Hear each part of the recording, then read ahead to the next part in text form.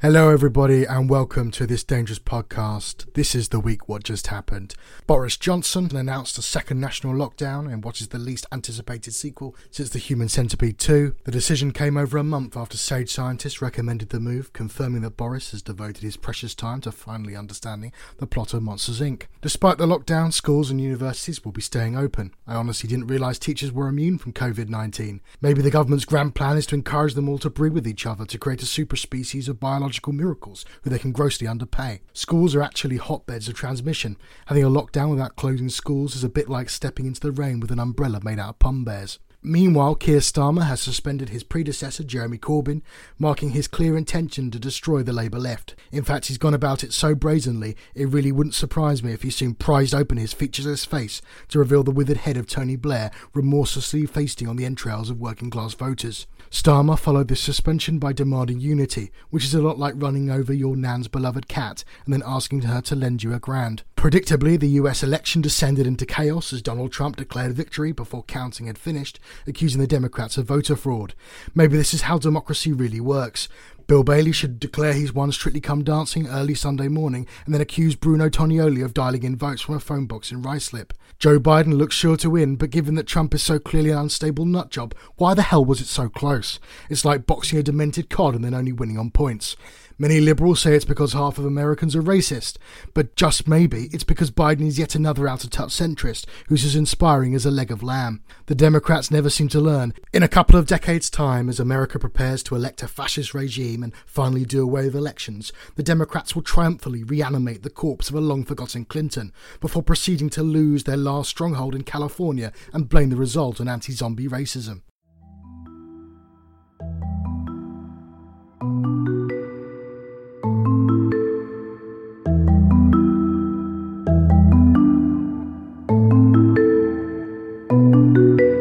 Welcome to the podcast, everybody. My name is Johnny Maunders. My name is Bertie Trail. You're back. You weren't scarred from last week. You're back for more. Not too scarred. Not too And scarred. you're back, and a lot's happened in the last week. A lot has happened in the last week. In fact, I think we should kick off. I think we should start with the most current thing, the most blackcurrant jelly thing. That Can is. you guess what it is? Yeah, what is it? Yes. What is it? I don't know. No idea. It's either my new office chair or it is the US election. I think it's the US election. I think so too. Yeah, I think the US election, as everyone knows, that happened.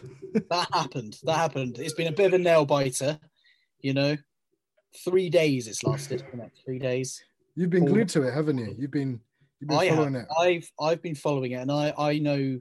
Before this week, I knew nothing about US politics, like many of you. Nothing about Joe Biden, really, to be quite honest. I feel like I know more about them and their lives than I do about my own. Before this, you thought electoral college is where electricians go to train. Oh, absolutely, yeah. I mean, electoral college, that's what it is over in the UK. I actually saw someone on Twitter call it electrical college. Electrical college is where I went to get my certificate for electricals. Doing up your wires.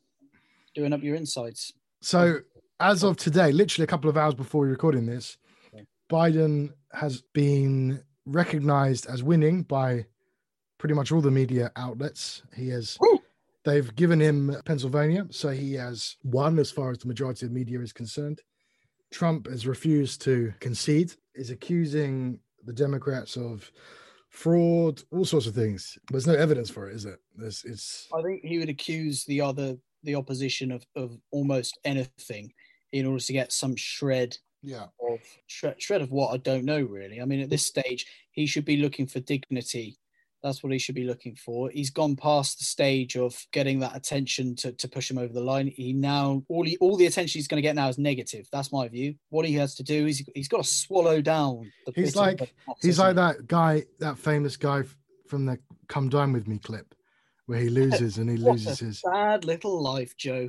Yeah. You've ruined my election night so you can have the presidency. And all I can say is you've got enough grace as a dump truck without any bloody tires on. I think it's quite scary that you know all of that, but yeah. I've seen that clip about 4,000 times. I mean, yeah. The memes have just been exceptional. There's been so many memes. There's been so many memes. Yeah. And I sent you the thing. As well. I sent you the thing yesterday of someone put like a mock BBC News headline that Paul Gascoigne has been seen at the White House saying that he's a friend of Donald Trump. Oh, a la Raoul Moat. Is Trump about to descend into Raoul Moat madness? I hope not. Well, I mean, if he does do that, Lord knows what his supporters will also do. Trump right now is at a golf course. It's insane, right? He's just lost an election. He's tweeting that he hasn't lost it, and now he's playing golf. Like you'd think he would be working on this. You'd think he'd be supporting his legal team, but he's playing golf. It's almost like he's in denial. I mean, yeah, he's burying his head in the sand, isn't he? I think what's happened is he's been there with his team, with the Republican Party officials, and he's said his piece. He said what he wants to happen, but I think probably the noise he's getting back is not in his favor, is it? Like, and that's just Trump, isn't it? But Trump doesn't like it when things don't go his way. So, and there's been all sorts of rumors that he's been shocked by how little support he's got, in the sense that obviously a lot of his supporters in sort of the population have been going out protesting.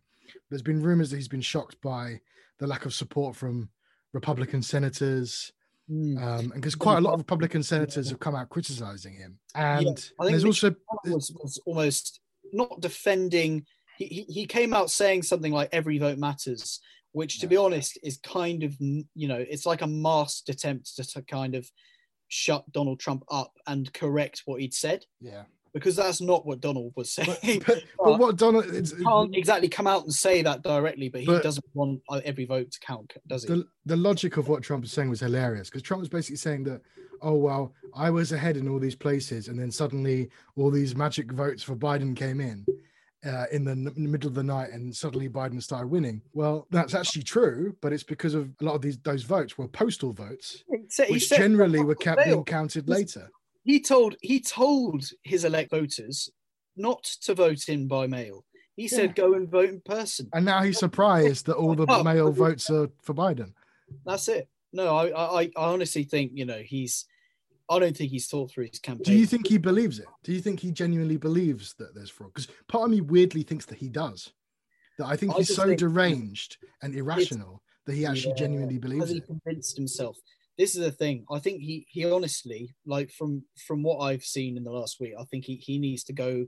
He needs to go back to school, and he needs to relearn GCSE maths, because his appreciation for what a winning number is, or for any of this stuff, he just has no appreciation of it whatsoever.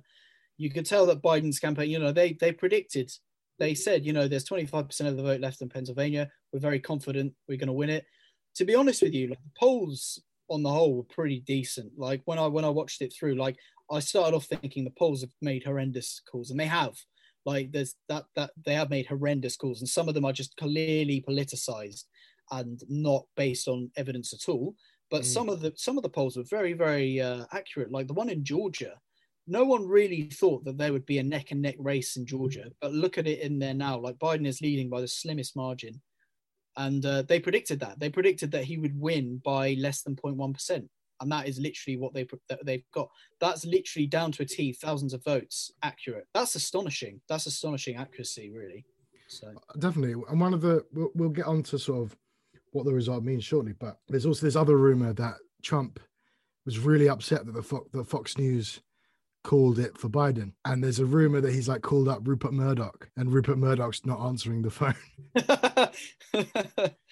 This idea that Trump's being snubbed by Murdoch is very funny. If it's true, obviously, it's complete rumor. It's like he's trying to get his mates to help him out, but no one wants to do it because no one wants to be associated with someone like that. Yeah, and there's obviously been a lot of about to get expelled, and they're almost they're trying to like. They're trying to get their friends to help them out, or to to get that, to cover their back, to lie for them. Yeah. It's just like, look, mate, no one wants anything to do with you. You just gotta you gotta see through your punishment, really. And I think you're seeing that is that a lot of the people who I guess have been connected to him but not like attached to him are like trying to disassociate themselves. And I think what you'll see in the next week or so is the crowd around him slowly thinning, because people do not want to be associated with a sinking ship, particularly if they've got big career ambitions to be a politician. They won't want to go down the sinking ship, and they won't want to do anything that gets them in legal trouble or whatever. Precisely. there's been a lot of protests, but even the protests are kind of illogical because in some states you have Trump supporters protesting that they should stop counting, and then in other states there's Trump protesters telling them to carry on counting. It makes no sense. Which makes no sense whatsoever. I'm gonna say it. I don't think a lot of the Trump protesters know what they're protesting about, and it's because of the misinformation they've been fed from Trump's Twitter feed. It stopped the count. What's he talking about?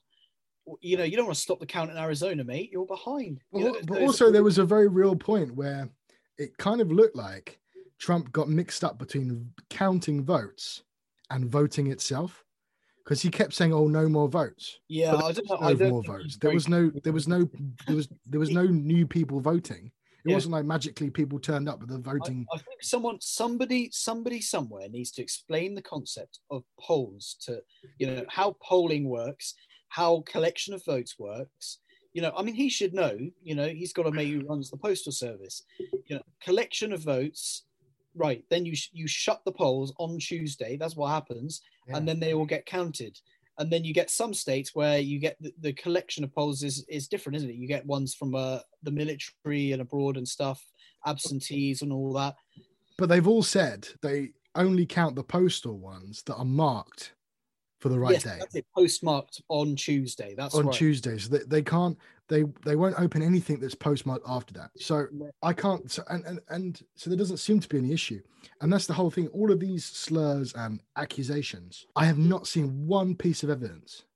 And every supposed piece of evidence that they produce, or every anecdote, is very quickly debunked. And like there was a picture doing the rounds of supposed like ballots being burnt in Nevada, I think it was.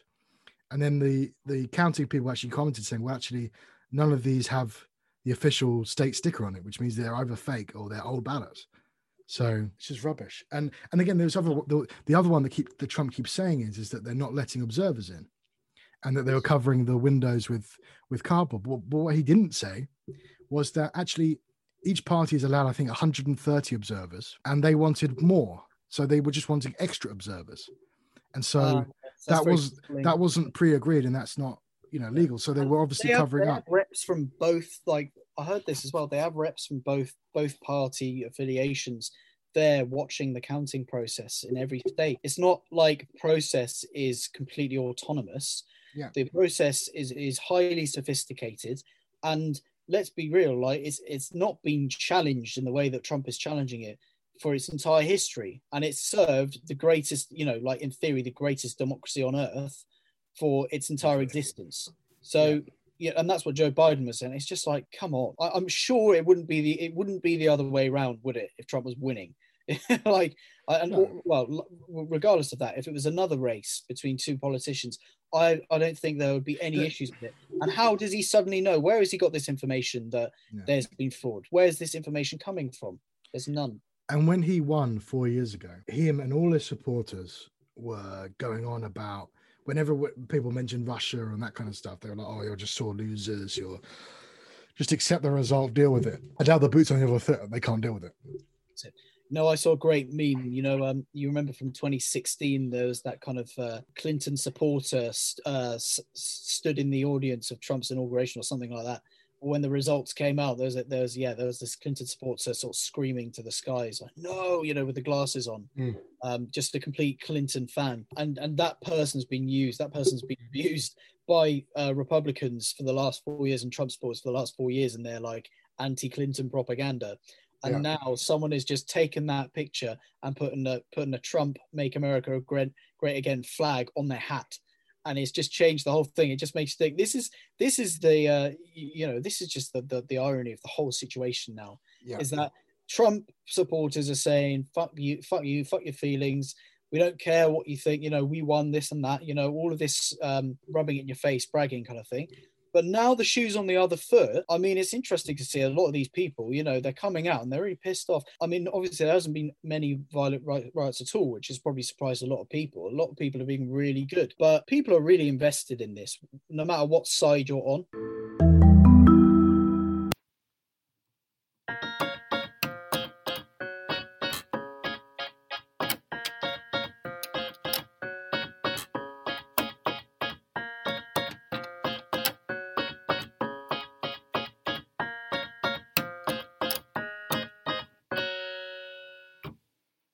Hello and good evening. I'm Digby England, and this is your Startup at 10 news report this week. Joe Biden has seized victory in a US election that has been described as a bigger toss-up than Donald J. Trump's 4 years in the White House. Around the world on election night, eager listeners waited and waited for what seemed to go on for longer than Trump's disastrous Twitter feed. Eventually, the American people would decide to dump Trump and elect Grandpa Joe, a sleepier and more wistful replacement. The night, which turned out to be several days or weeks pending lawsuits long, was full of surprises. Late in the race, candidate Trump's butt was in his stomach when Democratic support soared in battleground states, such as Georgia, in a race that was touted by reporters as tighter than a nun's divine passage. He also shattered big time when he realised all 3 of his filed lawsuits were crackpot, and his latest tweet to stop the count may be fucking him over sideways in Arizona, where he needed more votes to come through but was stuck behind Sleepy Joe, and not to replace his colostomy bag. To the surprise of collective amnesia sufferers and delusional Democrat voters alike, nationwide pollsters failed miserably to predict state scores correctly. This occurred most notably in the state of Wisconsin, where predictions swung more than a blind man in a bar fight, suggesting a 17-point lead for Biden, when in reality margins were razor thin. However, despite the cock-ups, riots and tweets, Biden managed to eke it out in the battleground states with just enough support from his faithful electorate and Zimmer frame to make it over the finish line ahead of Donald Heffalump. Phew. Days later, however, we still await final results from Nevada, where counting was halted by fanatical protesters who infiltrated the ballot centre armed with Trump propaganda and Sharpie pens in a scene that could inspire the next blockbuster Bollywood Bond movie. After the election, Trump is rumoured to have fled Washington in his helicopter with Paul Gascoigne to cohabit with Eskimo people in the Alaskan Delta. When Zooming with Mike Pence later in the week, he claimed to have started his own kingdom of Trumptopia to build a nuclear war machine that will bring an end to global democracy and ballot counting. When questioned about his career prospects post-presidency, he voiced that following world domination, he intended to pursue a career as a hardcore porn star, sharing that unlike Joe Biden, he'd always had the right body for the industry and saw himself as the right tool for the job. If there's anything I've learnt from this election, it's that you shouldn't expect to learn anything from US politicians, pollsters, or people. Also, that Clark County is a real place in Georgia, not just the name of a fictional rapper from the set of Atlanta who advertises a chocolate milkshake. Thanks, cheerio. And I think it just goes to show, I think the message of unity is not one that anyone can really disagree with. People do need, regardless of who wins the election, people do need to unite in the country, and there is divide, and there's also people who, a lot of whom, are really passionate about what they're seeing on the TV and what they're hearing, and they've got very strong views, but there needs to be some kind of discussion and debate again. Yeah, definitely. I think one of the problems is that Trump supporters have no trust whatsoever in the media, the establishment, and I guess the machine, so to speak. Yeah. So liked that Trump did things differently, that he brought that businessman edge to the the problem is they believe Trump. I would imagine there are some people who are just doing it because they don't like the result and they're contrary. But I would imagine a lot of them genuinely believe it. Oh yeah, you see videos of some of them. They really trust him as well a lot. They put their faith in Trump. And that's the worry. And I think that's, and again, we'll probably get onto this in a minute, but that's the thing that needs to happen, is that why is this happening? Why are so many people believing in a liar? And I think that's a good segue, I guess, for sort of looking into the results, because in a lot of these states it's really, really close. And yes, Biden will end up winning the vote. The final result will look quite handsome for Biden, but that won't really paint an accurate portrait of it, because no, not at all. There were certainly times on Tuesday where it looked like Trump was going to win. Oh yeah. I mean, to be honest, when the day of ballots came, that's when I genuinely believed that. And when Florida, by a landslide, when he retained Florida, a lot of people thought, "Wow, he's winning again." Yeah. And I think there was a lot of sort of arrogance on the Democrat side that thought, we're going to have a landslide, we're going to win back Florida, we're going to. Yeah. Suddenly that all ebbed away. Yeah. What you're seeing now is quite a weird thing, because you have some of the media in America obviously celebrating, sort of the liberal media, I guess, celebrating Trump's defeat. But they're sort of saying, well, hang on a minute, this wasn't a major victory. And Trump as you alluded to, Trump got more votes than he did last time. Yeah, I mean, honestly, he was saying to his, when he made his speech to his party, he said, "Look, I've made the biggest, the biggest. I've got the biggest voter turnout in your history." If you look at the stats, he got more black voters than he did last time, more Latino voters, didn't he? Doubled his output, and more female voters. It was actually, ironically, only white men where he got less votes than last time. No, that is all right. Which no one, I guess no one would have predicted that. Whether he's actually got people on side for whatever reason, be it an economic reason or some other reason, he has rubbed off on people over the last 4 years. It's clear from the results that his support hasn't collapsed. No, it's just we didn't know until today that Biden had won. Yeah. That goes to show that this was far from over on Thursday, Friday, Wednesday. Like, it was a long slog.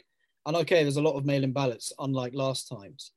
But, obviously, if Biden had won Florida, early on, and then the Rust Belt, Michigan, Wisconsin, we would have known pretty soon, right, he's not got a chance, Trump's out of this. But, it's come down to the wire, even in Pennsylvania. And the margins of these states are really small. They're tiny. Even in Pennsylvania, it's like 0.5%. Yeah, it's not a big margin. He's probably just going to be. He could even be in recount territory by the time he gets it. So you would argue that's not safe.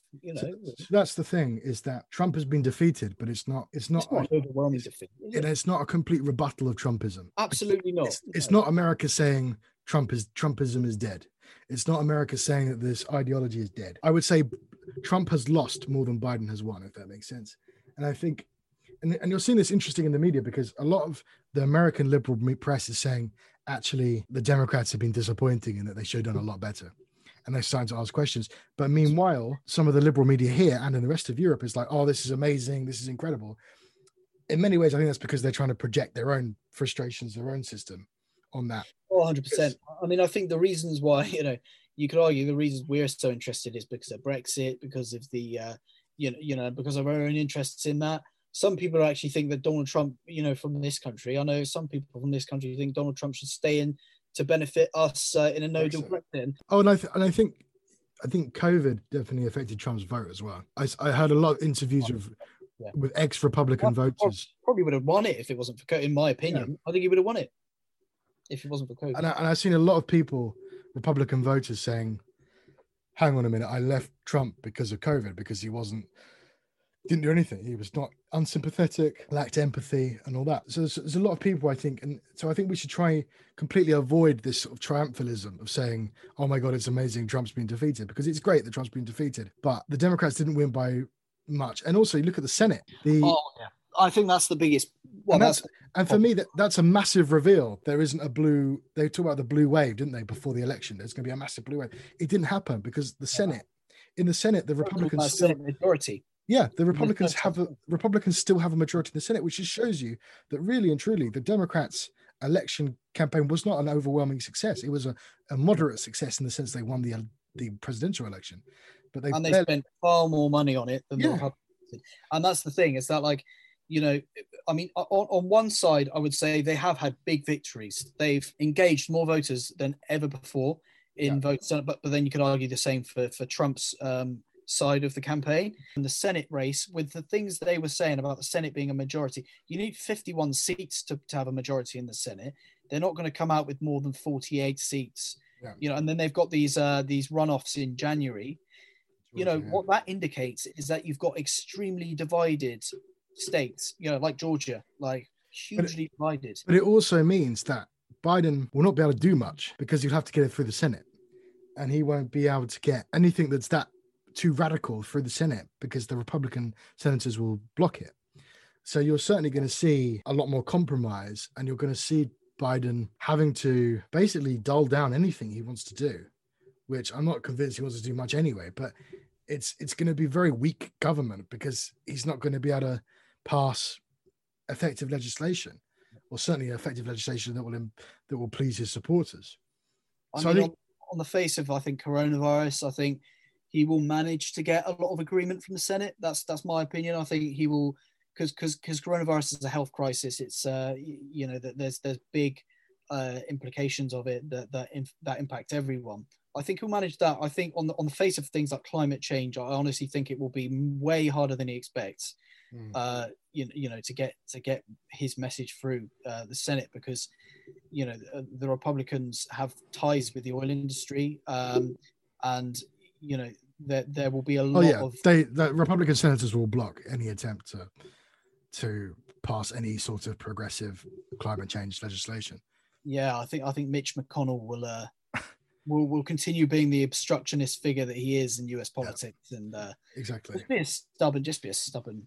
But I think it's, again, going back to what I was saying about it not being a major victory for the Democrats. It's hard because I'm in two minds, because Trump is so terrible yet very effective. So yes, but at the same time, he's been awful, and he's been awful with COVID. So I kind of think like it was an open goal there for the Democrats to completely sweep the 100%. I don't think we'd be singing the praises of the Democrat Party nearly as much if it wasn't for coronavirus. You got to be really. That's the reality, I think. Yeah, Donald Trump. It would be worse. I think that the polarity in the country would be worse if it wasn't for coronavirus. I agree, but that in itself shows that the Democrats haven't really sorted it, in the sense that Biden, look, I'm working on a hunch here, but I would almost certainly imagine, the majority of people voting for Biden did not vote for him because he was Biden. We said about this last week, but they voted for him because he's not Trump. There's nothing inspirational about Joe Biden. Yes, his story might be heartwarming, but there's nothing from a political perspective of him that's inspirational. And I think he's a centrist, and that's the thing.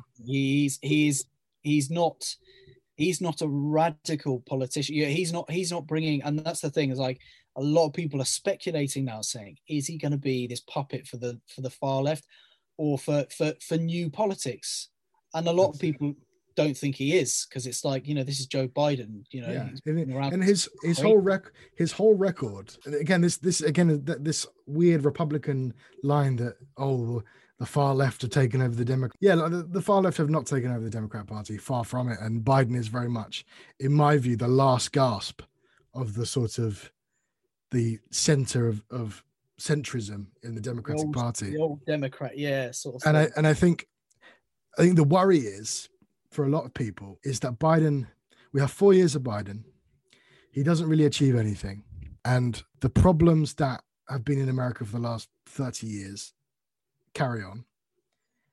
The people who feel disaffected feel even more disaffected. The people who are angry feel even angrier. And rather than healing the divide, it increases. And the problem with that is, whoever succeeds Trump, or even if Trump stays in whatever guise, may get even more popularity. And that's the problem. As I said to you last week, Biden's acknowledged the anti-Trump stuff, but he has not acknowledged the reason why people support Trump. And he's not tried to answer those questions. And my worry is, without doing that, it gets worse. Without answering why are people turning to that? Why are people unhappy?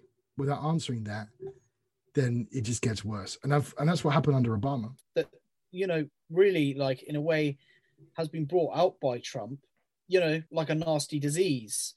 And no one likes to see that. No one likes to see what's happening and underneath, and no one likes to see the hate and all that stuff. But, we're so used to almost having very binary ideas of if you vote for one person, you're this, if you vote for another, you're that. It doesn't do it justice to say that Trump's an idiot, therefore anyone who votes for him is an idiot. But you have to understand why these things are the way they are before it gets to that stage. Like Trump, I wouldn't want to call him a fascist, but I wouldn't want to call him a fascist, but he might be. He could be one. And I think his way of politics is very effective, and we've seen it time and time before in lots of other places. You have to be able to acknowledge problems like that before it gets to that stage. Otherwise, it becomes dangerous.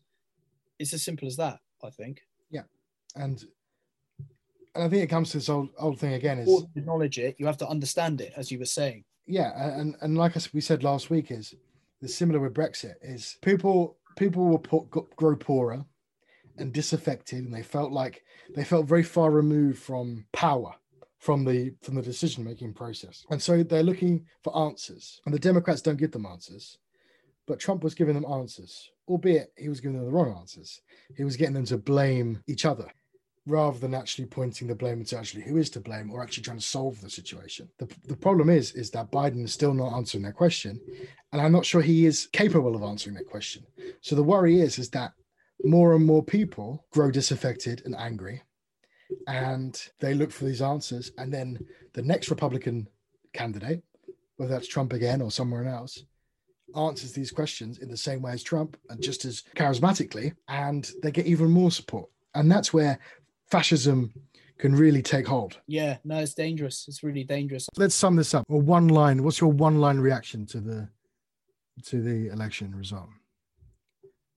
One line or one word, or how many words? 4 words. We did 4 words last time, so let's do 4 words. I would say a sigh of relief. Yeah. Very anticlimactic. My 4 words would be scram, Mr. Trump, prick. I like that. That's good. It is now clear that one of you leaked the lockdown to the media. I want you to go away and think about who it was that did it, and then come back and tell me the truth. Prime Minister, there's a phone call for you from Laura Kuenssberg from the BBC. Oh, hello, Laura. We did a great job with the old leaker Rudy last week, didn't we? What do you mean, why did I leak it? How else was I going to get a month off work? Right. So also this week, well, since Thursday, we've been in lockdown again. Lockdown 2.0, 2.0, the sequel. How's it been? How's the first couple of days of lockdown been for you? Me personally, I've locked down the second. You would ask me. Well, to be honest with you, and I know that many people are going to fall off their chair hearing this in anger, it's been much the same as before. In that, I've done very little. Don't tell your employer that. Yeah. I've not done a huge amount differently to before the lockdown started. And has anyone really? I mean, other than not going out, which I think pretty much no one does anymore anyway. I think one of the problems is it doesn't feel like a full lockdown to a lot of people anyway, because schools are still open. They're still saying this whole thing of if you can't work from home, go to work. And there are loads of exceptions. They're saying like if you are a tradesman or something, you can carry on. So really and truly, it's basically the same. And there are loads of cars on the road, and it hasn't really affected anything. I think it's too late as well. Like the SAGE, the Scientific Advisory Group, advised the government to do a lockdown like a month ago. And they said, yeah, I mean, which everyone was saying, even if they hadn't really read the advice of the SAGE, because I mean, you know, if you can see the rate going up, other herbs are available. Exactly. Yeah. You know, you see the rate going up like it was, and you're just like, you know what, I want to shut the country down. But sadly, that never happened. Obviously, lockdown will affect the economy. Definitely true. But the problem is that if our original lockdown had been effective and testing had been like good and they'd organized testing in a really good way, we wouldn't even need to be in this situation. I just think we had a lot of time, haven't we, for test and trace? Yeah. That's so much time. And this is the whole thing. Right. This is a thing that a lot of the anti-lockdown people say is that, oh, lockdowns don't work. Well, they only work because lockdowns in itself doesn't do anything. There are literally two, There are two reasons for locking down. There are two things that lockdown gives you. First and foremost, it's about managing the hospital admissions. So you can slow down the hospital admissions and make it easier for the NHS. And then medical advisors were already saying that even with the lockdown, we could have more hospital admissions than in April. The other thing is that it's meant to give you the time to put all this infrastructure in place. So the whole point of the first lockdown was to drive down hospital admissions and make it easier for the NHS, but also to put in place a test and trace system that would successfully manage and control the virus. Yeah. The first lockdown reduced the hospital admissions. You're saying that, I'm just kind of switching off because it's just like, you know, it's echoing what Boris said back in April. You remember when he was going to say we're going to have a world-leading test and traces. World beating, yeah. World-beating test and traces. Right. What happened? £500 million worth of that has done what? Yeah. Exactly. And the private contractor Serco who apparently this week were only contacting, what was it, 60% of people. So it's insane. I've known people that never got a call from Test and Trace, even though they Panorama. Yeah.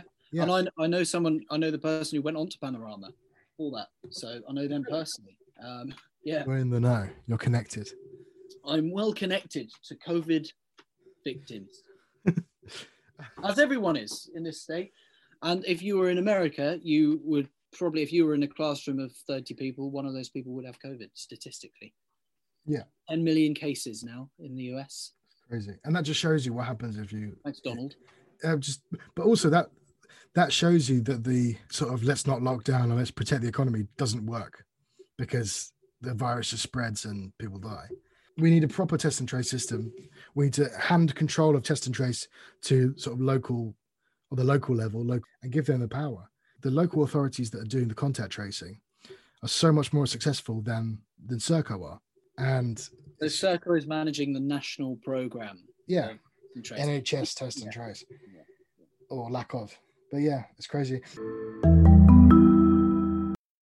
Welcome to Sir Keir Starbuck's Guide to Being Opposition Leader. Support the government. Wait for famous footballer to oppose the government. And then oppose the government. And the other thing that's happened is the furlough thing, isn't it? When Manchester got put in Tier 3, there was this big argument with Andy Burnham, the Mayor of Manchester, about money, basically, that they were only offering to pay 60% of people's wages who couldn't work because of Tier 3. And in Wales, when they had this lockdown, again, they told the Welsh government, they told them that they couldn't give them 80%, they could only give them 60%. And then suddenly, now there's a national lockdown, suddenly they have all the money to give us an 80% furlough until March, I think it is. Which funny how the tune changes when it's national.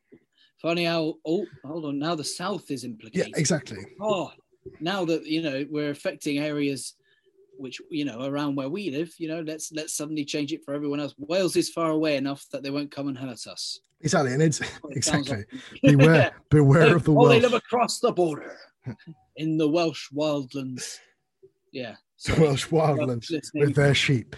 I can just imagine Boris going, "Don't worry, they're not going to come for us. They're Welsh."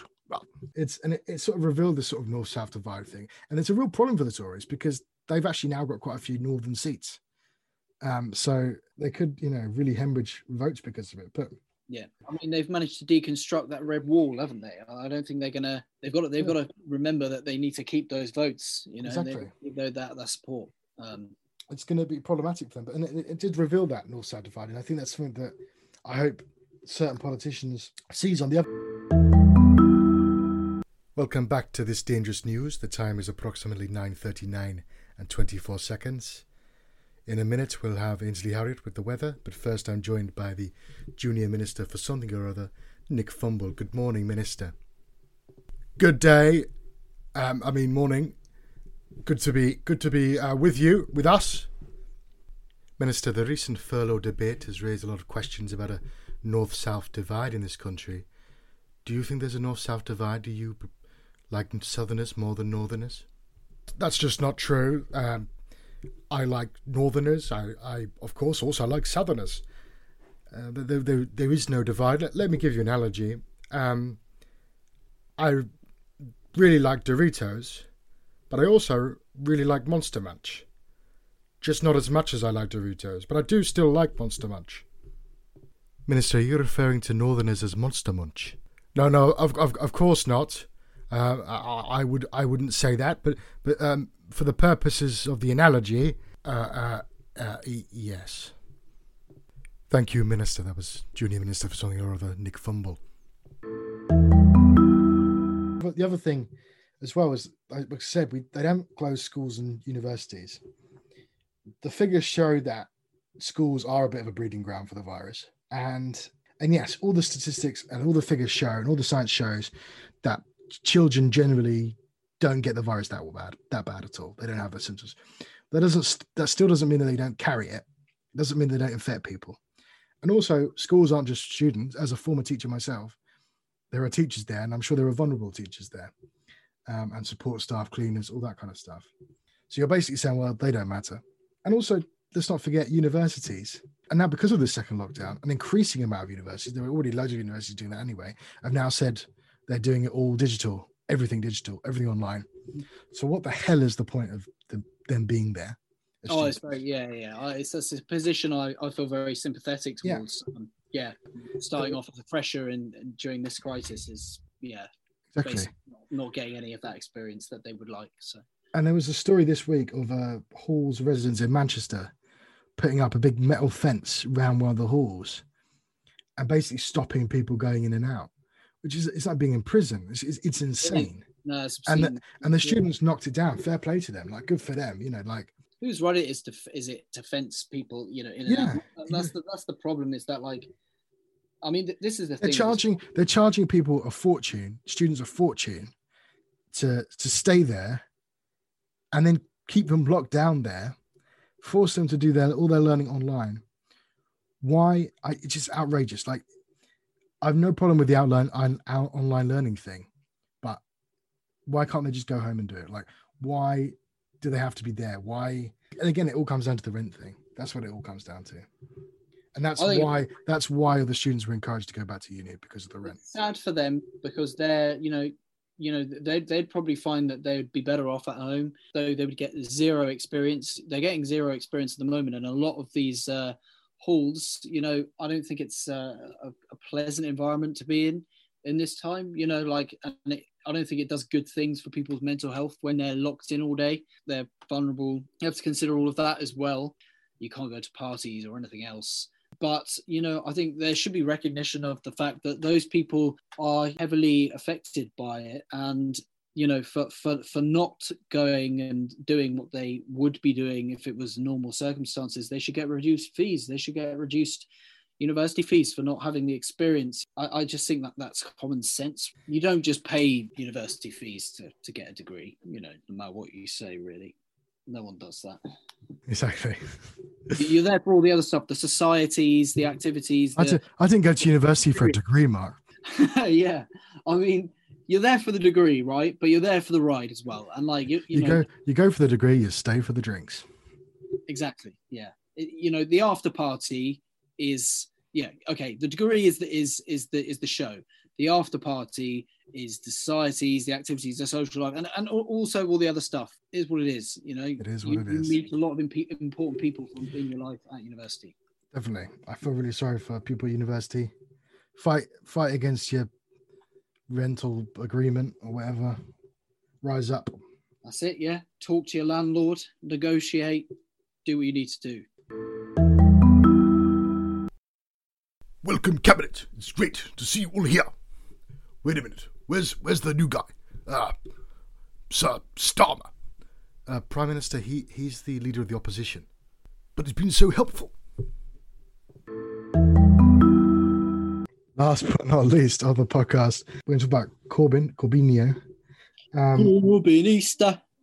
Shortly after we recorded the last episode, or it might have been during the recording of the last episode, Corbyn was suspended by Keir Starmer, his successor, following Corbyn's response to the release of the EHRC report on anti-Semitism in the Labour Party. It's basically crazy. There's no justification for him being suspended. I know you don't know a lot about this, so I'm actually going to explain it, so I'm explaining to you. I know absolutely nothing about this, everyone. But I'm going to offer my opinion anyway.